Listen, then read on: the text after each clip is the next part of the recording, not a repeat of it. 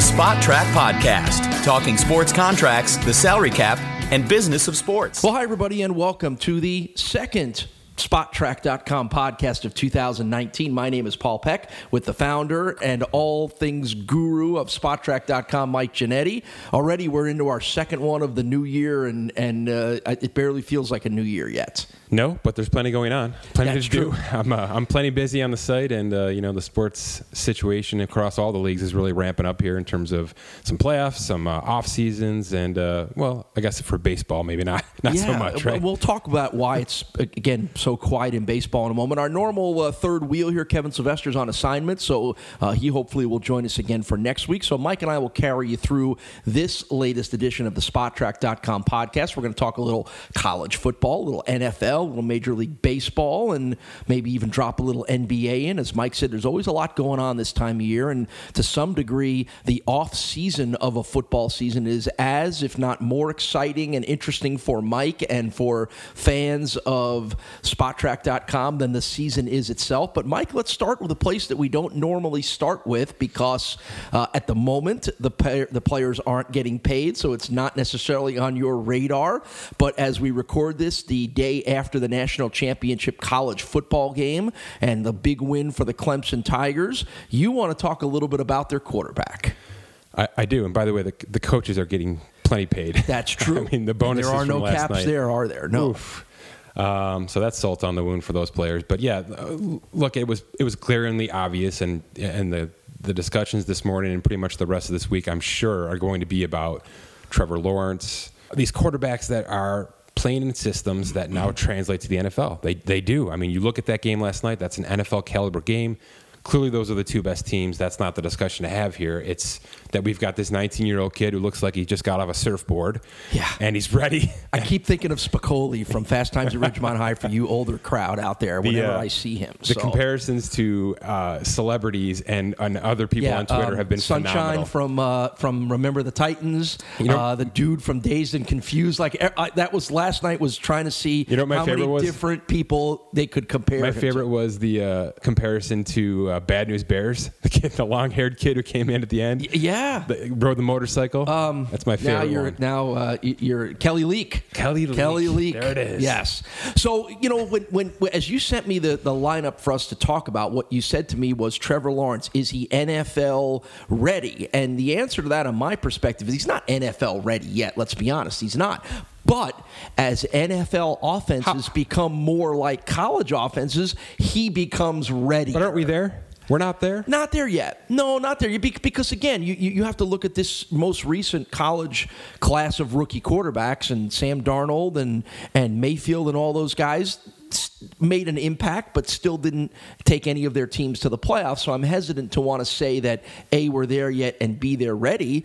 But as offenses continue to look a lot more like they did, and let's be honest, from high school to college to the NFL, there's starting to be less and less of a gap. It makes a guy like Trevor Lawrence feel like he could step right in right now and be pretty good. I'll agree with you. I'll agree that it's probably not likely that a 19-year-old comes to the NFL and is successful. I mean, Baker Mayfield was partially successful. Sure. Right? Josh Allen, Josh Rosen, they had their moments. I do think it's getting there more and more every year, right? I think we watched that game last night, and those are NFL plays and an NFL quarterback making NFL throws. Yet, how much time do we spend on this podcast talking about the 35 and older and the 40 and older quarterbacks and how they dominate the league? So I'm not ready yet to tell you that a 20-year-old kid can come in and do what Brady, Breeze, Rivers, and those guys have done yet either. But the difference is that a guy like Trevor Lawrence, who, by the way, is not eligible for the draft until 2021. He's got 2 more years at Clemson before he can come into the draft. But because he's been in clinics, in 7-on-7 camps, playing football nonstop, playing an offense that's pretty similar to the one he's playing now in Clemson, that leads itself to the progression of how guys can be ready quicker than they normally would be. Here's why I want to bring this up. Here's why this matters to the Spot Track podcast. We've said it before. We had a pretty good discussion last week about it on here. I'm worried. I'm worried that if we've got 19-year-olds who can do that and potentially could do that in the NFL, right? It's arguable at least. Sure. It's arguable. Sure. And we've got Baker Mayfields and Josh Allen's and Josh Rosen's and Sam Darnold's, and there's another wave coming, and there's another wave after that. And Phillip Rivers is going to retire in 2 years, and Ben Roethlisberger in 2 years, and Aaron Rodgers and Drew Brees and Eli Manning and Joe Flacco. And there's this massive transition happening, and that's just at one position, right? We're not even talking about running backs or cornerbacks or safeties. But it's relating itself to wide receivers, and it's relating itself to the Chargers playing 7 defensive backs against the Ravens. Who would have ever thought you could do that? But they did it because of what the offenses are now dictating to the defenses. Right, exactly. And I think we've already seen it with wide receivers, right? Mm-hmm. I mean, Des Bryant barely had a job this year. Yeah. And he's 30, not even 30. Right. Okay. Yep. So we're seeing There's the so trickle many down. of them You can out see there. where I'm getting to. There is not only is there a saturation, but there is a complete shift to the rookie wage scale. Right. That is the only way for these teams to build now, right? And if you're a lonely free agent, whether you've scored 10 touchdowns last year or not, you're getting $2 million or less. Yeah. And that's just where we're going. And that's terrifying. That's terrifying from a veteran standpoint. That's terrifying from a cap standpoint. Here's why I wanted to get into this. There are currently 12 teams with at least $40 million of cap space for next year. 12. That's almost half the league. There's almost no way they can all spend that. And there's 6 good free agents. Yeah. Let's be fair. Yeah. There's 6 good free agents. There's really not a great wide receiver out there. Right. There's Golden Tate probably would be the number one good, guy, not right? great at his age, right? But not a number one dominant No, he's not receiver. going to catch 100 balls. So where are we going with this, right? Where are we going? Has the NFL sort of come to its breaking point with their current CBA, which allows teams to roll over cap and has since 2011? I mean, you had teams who completely rebuilt themselves last year. The Cleveland Browns, the 49ers, the Cardinals to some degree, the Seahawks to a lot of degree, right? Yeah. They completely rebuilt themselves. Last year, they spent a ton last year, and they still have $60 million in cap space for All right. this Well, year. you mentioned the rollover thing.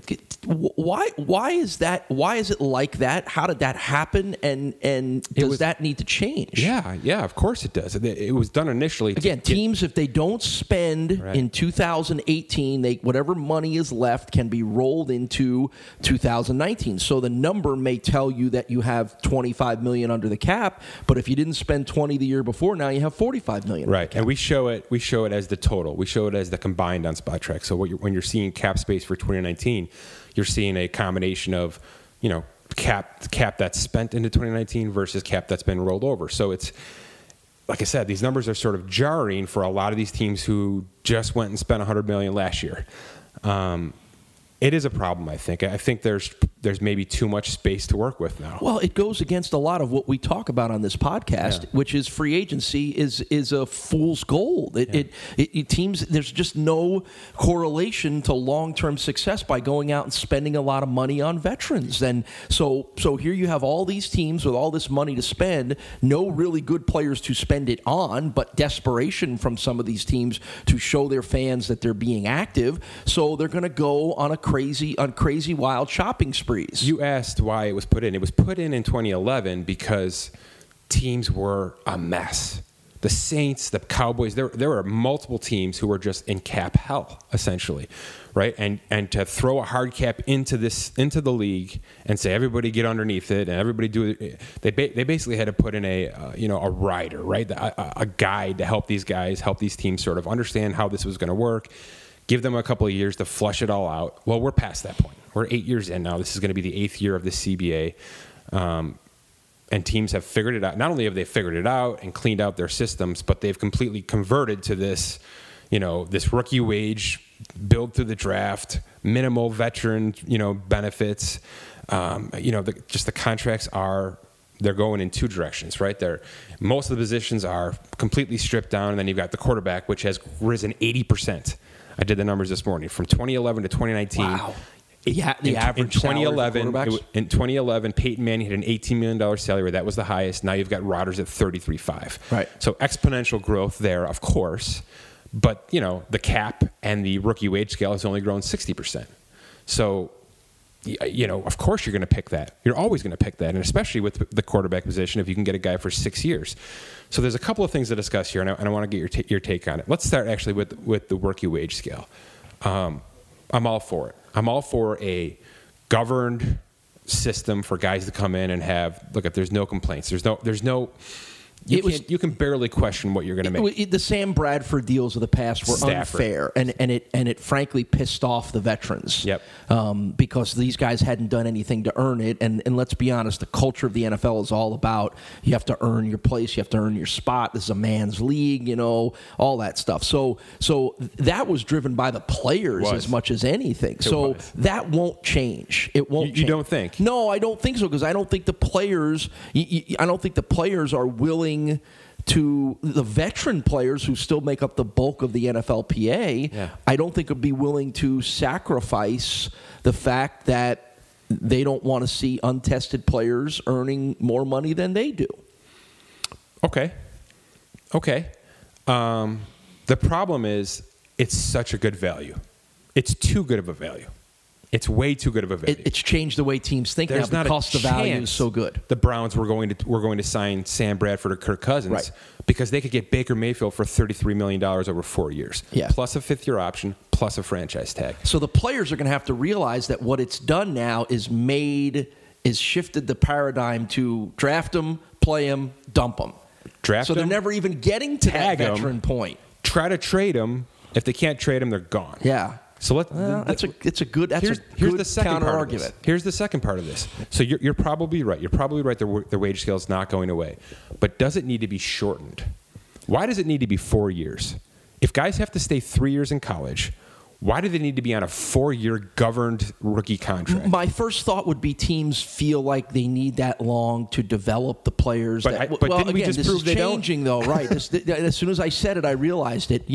It was done in an era where a rookie made a minimal impact and a better impact in his second year, but really became the player that he was supposed to be in his third and fourth years, and the teams wanted to be able to have that player under control and not lose him. Could you imagine if the rookie deal was 2 years? 2 years, but to the point you're making is guys come in now so much more. Not all guys. We were talking about this before. Some positions lend themselves to being able to come in and play and impact right away. Others, like quarterback and wide receiver, don't always impact as quickly as other positions do. So teams are going to be hesitant to say, wait a minute, we're not going to put all this time and effort and use a first-round draft pick on a guy and try to develop him to the point when he gets to be the player that we expected him to be in year number 3. You're telling me we're going to lose him? Teams will never let that happen. Let me put this past you. Right now, the way I just laid it out, and it's fair. I mean, it's what we've seen.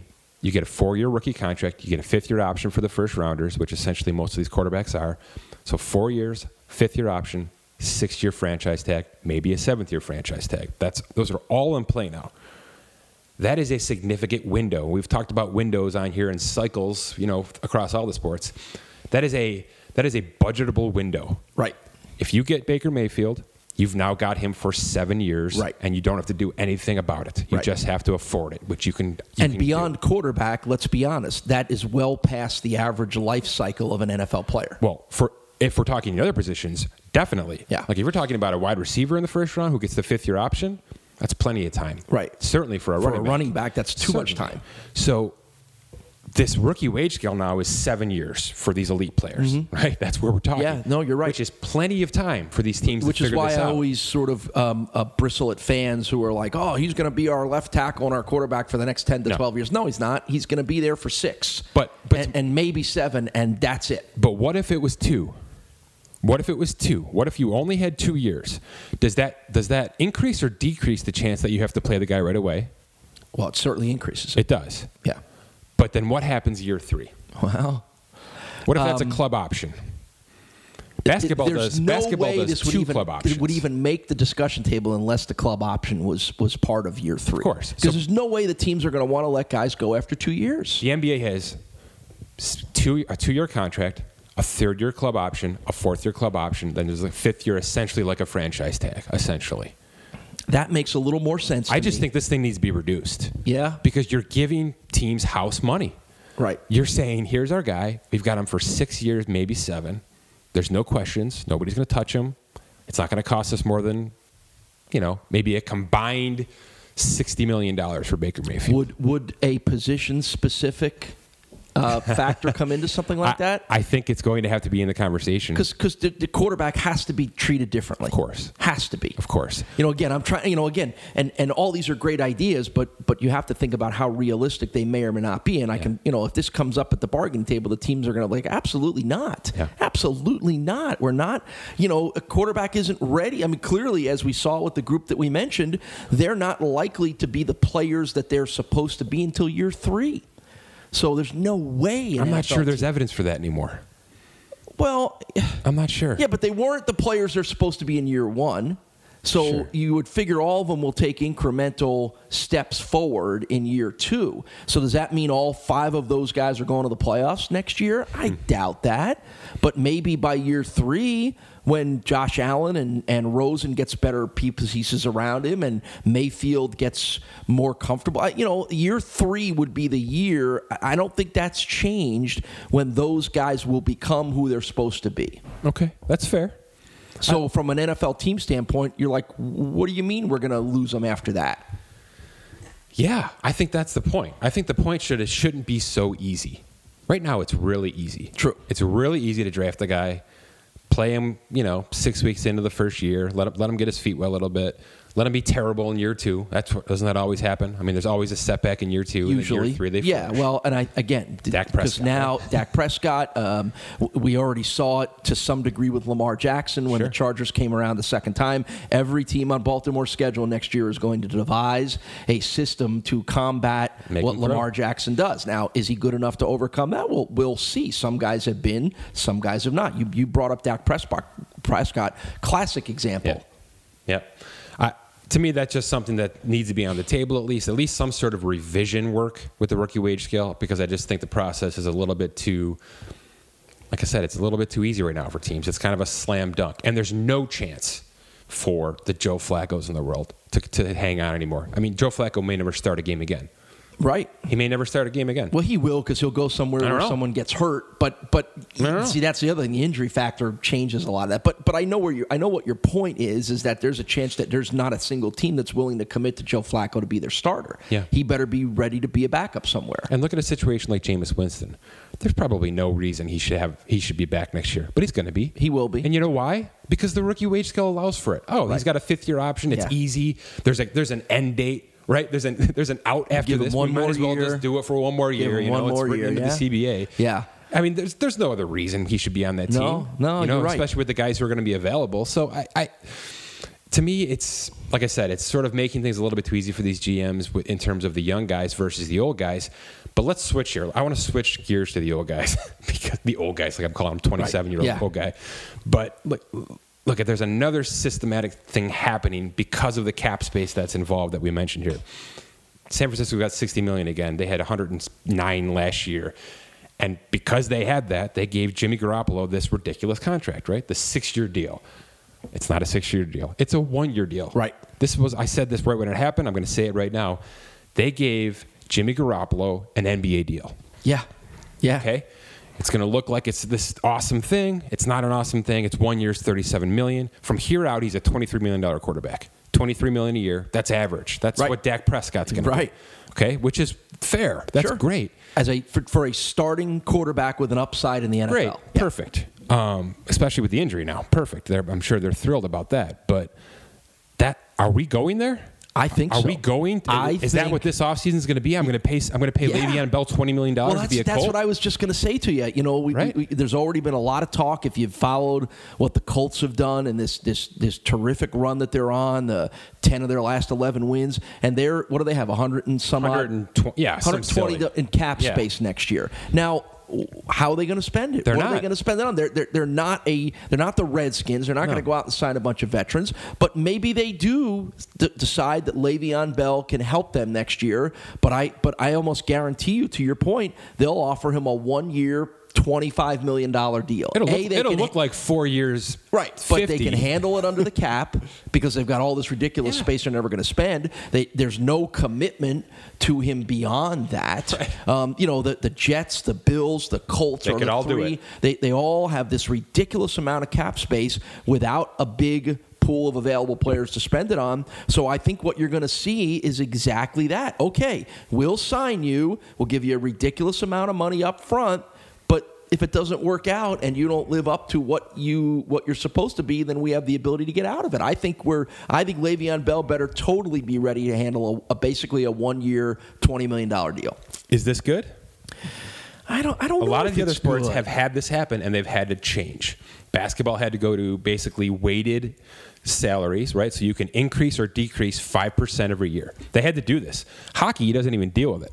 Hockey, the cap hit is just the average salary of the contract. Right. And maybe that's somewhere football needs to go. The players don't love it because there's no long-term guarantees, right? So Le'Veon Bell is going to bristle at not being able to sign the 5-year deal that he thinks he deserves, right? So the players' dissatisfaction with it will drive changes, would be my suspicion. So this is twofold, right? Garoppolo gets that deal because they don't trust him. Let's be fair. They don't trust him. Himself. He's got to prove it. That's a show-me deal. That's a modern show-me deal. Right? They had a ton of cap room. They needed to get to the cap floor. They had to spend money, and they had a ton of cap space to use. So it was a no-brainer to give him $37 million in 1 year. Obviously, that makes him happy too. But I think that is bad. I think that's bad for football. What if that $27 million AAV had to be the cap hit for all 6 years? What if that's how things ran? Yeah, hockey and basketball too. So I just think. Well, then you're not doing it. You're flat out not doing it. You're not doing it. Right. You're not doing it. And there's a lot of contracts that essentially do this, right? They're cap contracts. Yeah. Right. Whether they're short and cap up front, which is common. You see that a lot with extensions. Teams need to save some cap space, so they give a guy a 5-year extension and they push all the money to the end of the contract, and that never is going to happen anyway. Right. That's the common way to do it. But we're seeing the reverse now. The 49ers did this with Jerick McKinnon, too. They gave him a ton of money up front on a $7.5 million deal, which isn't $7.5 million, right? That's not how he's going to play out the rest of this contract. We're going to see more of this for sure. Bell's just one example. We're going to see, if Justin Houston gets released out of Kansas City, we're going to see the Bills and the Colts and the Jets throw a ton of money at Justin Houston over the first 2 years because they've got the cap to burn and they want to use that cap space while they have it because who knows in 3 years, right? So the two things correlate. You've got a push to build through the draft more so than ever. You've got your most important position being built through the draft, which is saving teams cap and cash everywhere right now. I mean, you've got the Browns being able to spend so much money on whoever, on inside linebackers and in defensive tackles. Yeah. They can do whatever they want right now. They can do whatever they want this offseason because they've already got a core in place. They've got the quarterback in place. They've got wide receivers in place. So it's complete house money in Cleveland right now, and they just need a coach who can put it all together. But, it's a very interesting dynamic. Both really ends of this need to be fixed, right? We need some sort of revision in the rookie wage scale I think to lessen the years. I think that would do it. I think that would make it more difficult to get that guy and then build your team around him and win a Super Bowl in 5 years, which is what these teams are trying to do. If you could minimize that window from a rookie wage scale point of view, I think that would at least make it more complicated, which is good. And then from the other end, I'm not sure these heavily front-loaded contracts are good for football either. Well, the whole free agency dynamic for so many years was the teams that went crazy spending in free agency generally didn't see the benefits of it, and then were left caught with these ridiculous contracts that they had given veteran players who were never really worth it, and never lived to the value of it. But now what you're talking about is there's no repercussions there. You can do that, so why wouldn't you do it? Why wouldn't you say, I need a wide receiver, I don't care who I need Golden Tate because I need a wide receiver, give him $20 million for 1 year, and if he's a bust and he never lives up to being a number one wide receiver, we can get rid of them.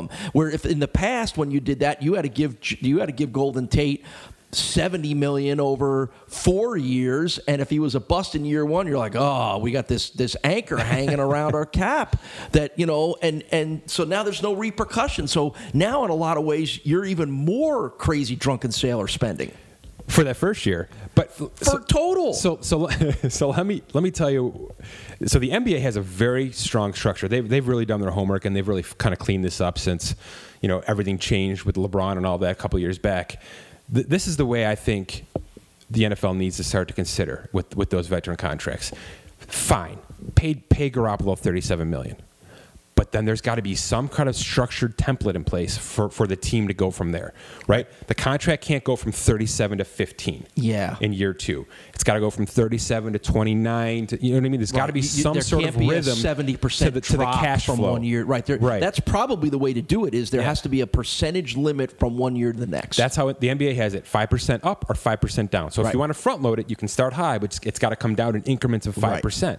That makes a lot of sense. Or there's a cap on the amount of upfront cash. That's kind of how the NHL does it, right? Exactly. I mean, you can give a guy $10 million bonus or whatever the limit on the bonus is, but you can't give him 80% of the deal in the first year. I just think that is the discussion that needs to be had with this new CBA. Of course, the franchise tags need to change, things like that. I mean, the quarterback franchise tag is a joke.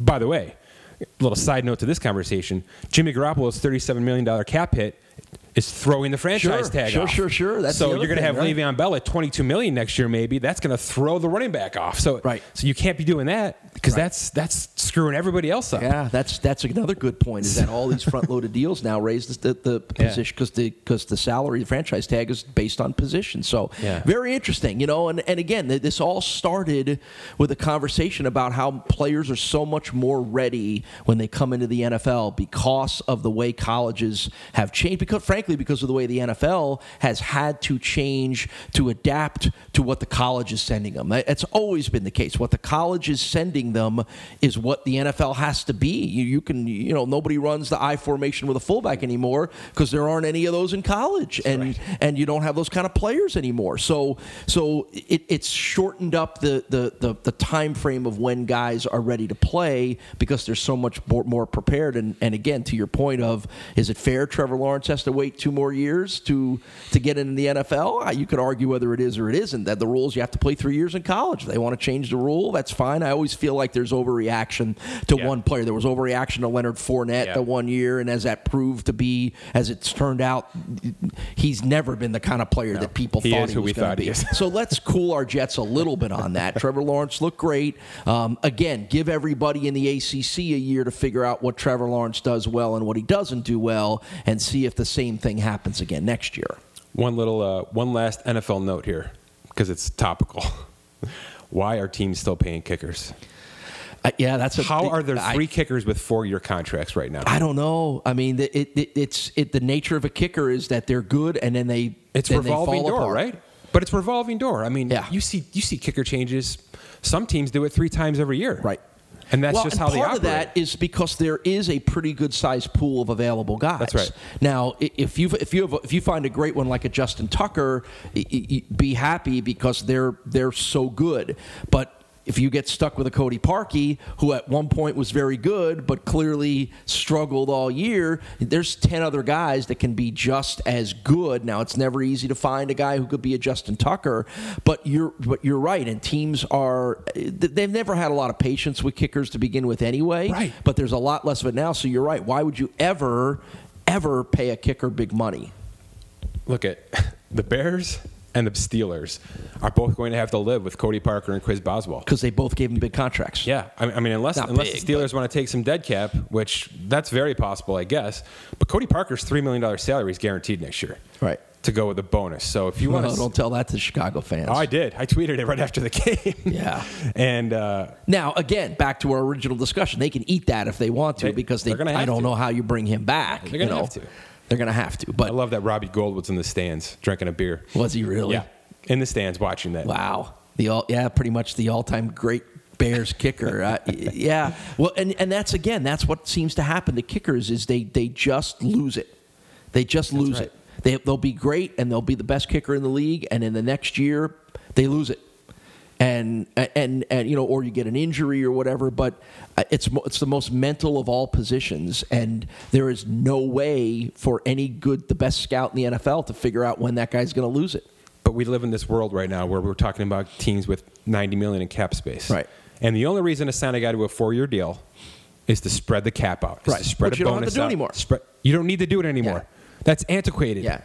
Put these guys on 2-year deals. Guarantee the first. Get out if you need to. I mean, that's just that's a no-brainer for me. I mean, in terms of cap, I'm all for guys getting paid. By the way, I'm not trying to I'm not trying to crap on any of that. But In this situation where it's been a revolving door for 5 years, I mean, the turnover has been unbelievable. It's something to actually look up at this point, how many kickers have been turned over and on their 8th team right now, you know? But, yeah, it's just you hate to see a story like this where a guy who, has that situation happen to him probably can't come back to that city anymore. Probably not. But it's going to get paid $3 million to walk away. So our football discussion today started with a player from Clemson who can't play in the NFL for 2 years, and it ends on kickers. How about that, huh? All right, let's talk a little Major League Baseball, Mike. Let's end on this. Any update whatsoever? Every week we touch on baseball, and there hasn't been much going on. I actually want to come full circle on this conversation, and I want to talk Bryce Harper to kind of close things out here. Really interesting stuff happening from Scott Boras. And if you're not following that, do some homework on what Boras is offering here. He's signed a couple of players now, Zach Britton with the Yankees, and then the Japanese player to Seattle, to these really unique deals. So we're already out of the player option era, by the way. That's old news now. Not only is there a player option, but there's a club option with it, right? So essentially it's a mutual option. But not only is it just a 1-year option, it's this whole second contract, right? It's like, here's a 3-year deal. If the club wants to, they can now extend it to a 4-year extension after that, already built in. The numbers are already there. There's no restructuring or any of that having to happen. So this guy can just be on the team for 7 years if the club wants it. Otherwise, they can decline it, and then the player gets the option to play out 1 more year with the team on X salary. Super, super good stuff. Basically, you're giving the team the ability to have this guy long term, which is what you want with a free agent who, is going to be a major piece like a starting pitcher. Or you can get out of it, but then the player also gets some chance to make some money and stick around for another year if he wants to, based on where he sits in terms of his career. I love the direction that's going. With all that said, Bryce Harper, Scott Boras' major client here for the next, probably 3 weeks, based on how this is sort of laying out. I have come down on my thoughts with him. Bryce Harper has a real chance here to do something that needs to be done, and it's right in line with all these discussions we're having across these sports. He has a chance to be Kevin Durant and LeBron James right now, and I think he needs to do it. I think he needs to take the stance of the 10-year $350 that everybody talked about. He talked about. Boras has talked about. It was $400 at one point. That contract is dead. And even if you get creative, like we just mentioned, like Boras has been trying to do here, even if you get creative, that's not sexy to anybody anymore. Nobody cares that Giancarlo Stanton has a $325 million. Nobody cares anymore. No, it's not like when A-Rod because he still strikes out every 6 times. A-Rod signed the 10-year deal, and it was whoa. I mean, no, it's not like that anymore. There's no headlines for that anymore. Nope. They last an hour, then they're gone because the next guy's up, right? Yep. And that's what's going to happen here. And we're immune to the money now too. Completely. I mean, again, sorry, I can take you back to the older days when I'll never forget as a young kid when the Yankees signed Dave Winfield to the first ever $1 million contract. It was shocking. It was headline making. It was the front page of the newspaper. It was amazing. And again, that was a world where gasoline was 80 cents a gallon too. So those days, we're immune to the money. Where would Bryce Harper's $350 million contract end up in a newspaper right now? Other than in Washington, third page. Right? Yeah. Okay. Yeah. But here's where he could make some noise, and it's the Durant situation, right? The difference between this and the NBA is the NBA has slotted maximums, right? So Kevin Durant or LeBron James could only sign for $38 million for the first year. That doesn't happen in baseball. There's no minimum, right? It's a luxury tax league. So if Bryce Harper comes out and says, I want $45 million this year, there's going to be teams raising their hand, right? I want a 1-year, $45 million contract, and then I want a player option of $50 million next year. To me, that's the way to go. Interesting. Here. Let's shorten this thing right down. And by the way, I think it should be back with Washington. I think the Nationals have done enough this offseason. That pitching rotation, they've added the relief pitchers. They've got the kids in the outfield. Maybe doing this doesn't allow them to extend Anthony Rendon this year. Maybe they have to wait till next year. Fine. Everybody's still there. This team was a playoff team, in the making. They just sort of lost their wheels in the middle of last season. That happens. I just think there's a comfort level with Bryce Harper and the Nationals. They're still in talks. They've been talking as recently as 2 days ago. This is where this needs to go. Don't hamstring the Nationals. You don't want to be there for 10 years, by the way. Right. No question. You don't want to lock yourself in. You don't want to be in D.C. for 10 years. Yeah.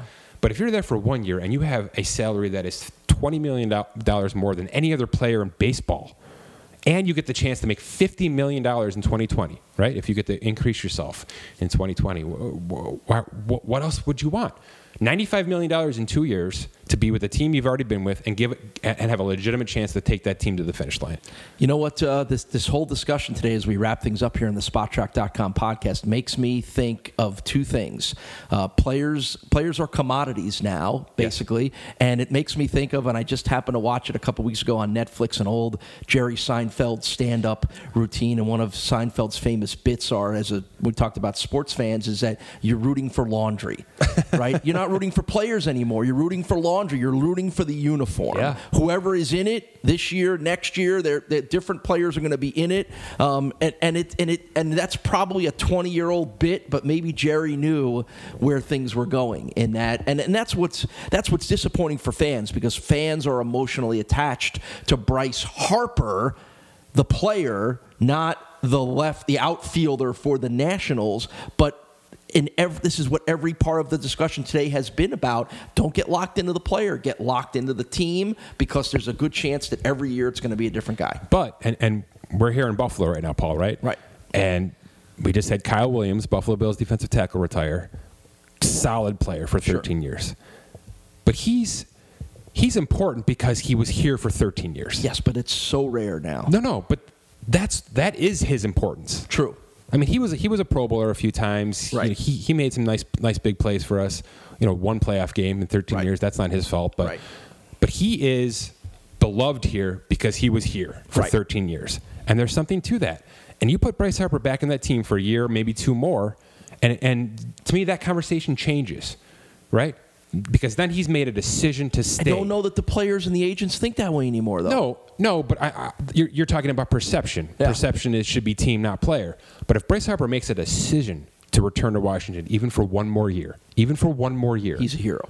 He's a hero. Yeah. And isn't that part of what he's looking for right now? He's looking for that. I don't know, Mike. He's come out and said, I want my contract to be something people talk about. Yeah, I don't know whether players think that way anymore. I don't, we live in a world where you can watch any game anytime, anywhere. You can hop on a plane and be anywhere, any place in 3 hours. I don't know that that's important anymore for the players and the agents in particular. Now, for some it is. The Kyle Williams reference you mentioned is important. I don't know that that's something that's front burner for players anymore. They want to get their money. They want to get in a situation that they feel allows them to succeed, which then lets them get more of their money. Mm-hmm. A lot of players could choose to take less and stay where they are for sentimental reasons, for lack of a better word. Sure. I don't feel like I see that a lot anymore. I really don't. I would agree with you, except for I'm discussing a contract worth $95 million over 2 years. Yeah, right. So I don't know how much sentiment involved. Yeah, no, you're and it would be nice to get us back to that point where guys do think that, okay, I can take that, I can go there for 110, or I can stay here for 95 and keep my legacy going and keep and be a bigger part of the community. That's all great. I think it's a little pie in the sky, to be honest. The NBA has taken measures to get guys to stay. Right. You can stay for 5-year contracts. You can go for 4-year contracts. There's a maximum. But they don't. The greatest player in all time is on his fourth team now. They don't. But it has happened. There's been more of that than not. Right. The NFL with this cap space is going to turn into that. That's how these teams are going to spend money. They're going to sign their own guys because they need to spend some money, and they can front load the cap of it this year, right? I mean, that's how it's going to work. You're going to see guys being signed to contracts that they normally probably wouldn't have quicker because of this cap space. So it's sort of the way that all these leagues are going, and it doesn't necessarily mean they're going to be here for 10 years, but maybe 2. And that's what I'm saying with Bryce Harper. Why not 2? All right, so one of the best reasons to be a regular visitor of SpotTrack.com is exactly what Mike's talked about today. Is you can see all these numbers reported, but particularly when it comes to the NFL, what Mike does so well is give you the reality of it. It's not a 4-year, $30 million deal. It's really a 1-year, $12 million deal, and that's what SpotTrack.com is great about, and that's what any good sports fan really needs to know, and not just buy into whatever the agent sends to the media that then repeats it because it looks better. Can't recommend recommend that particular reason for checking SpotTrack.com on a regular basis. And, of course, we'll be here with the SpotTrack.com podcast as well, talking about the topics and issues that are front and center when it comes to the world of sports business. Make sure you rate us on all the iTunes and other available places to get this podcast. We're here every week. For Mike Giannetti, the founder of SpotTrack.com, my name is Paul Peck. Thanks for joining us on the SpotTrack.com podcast.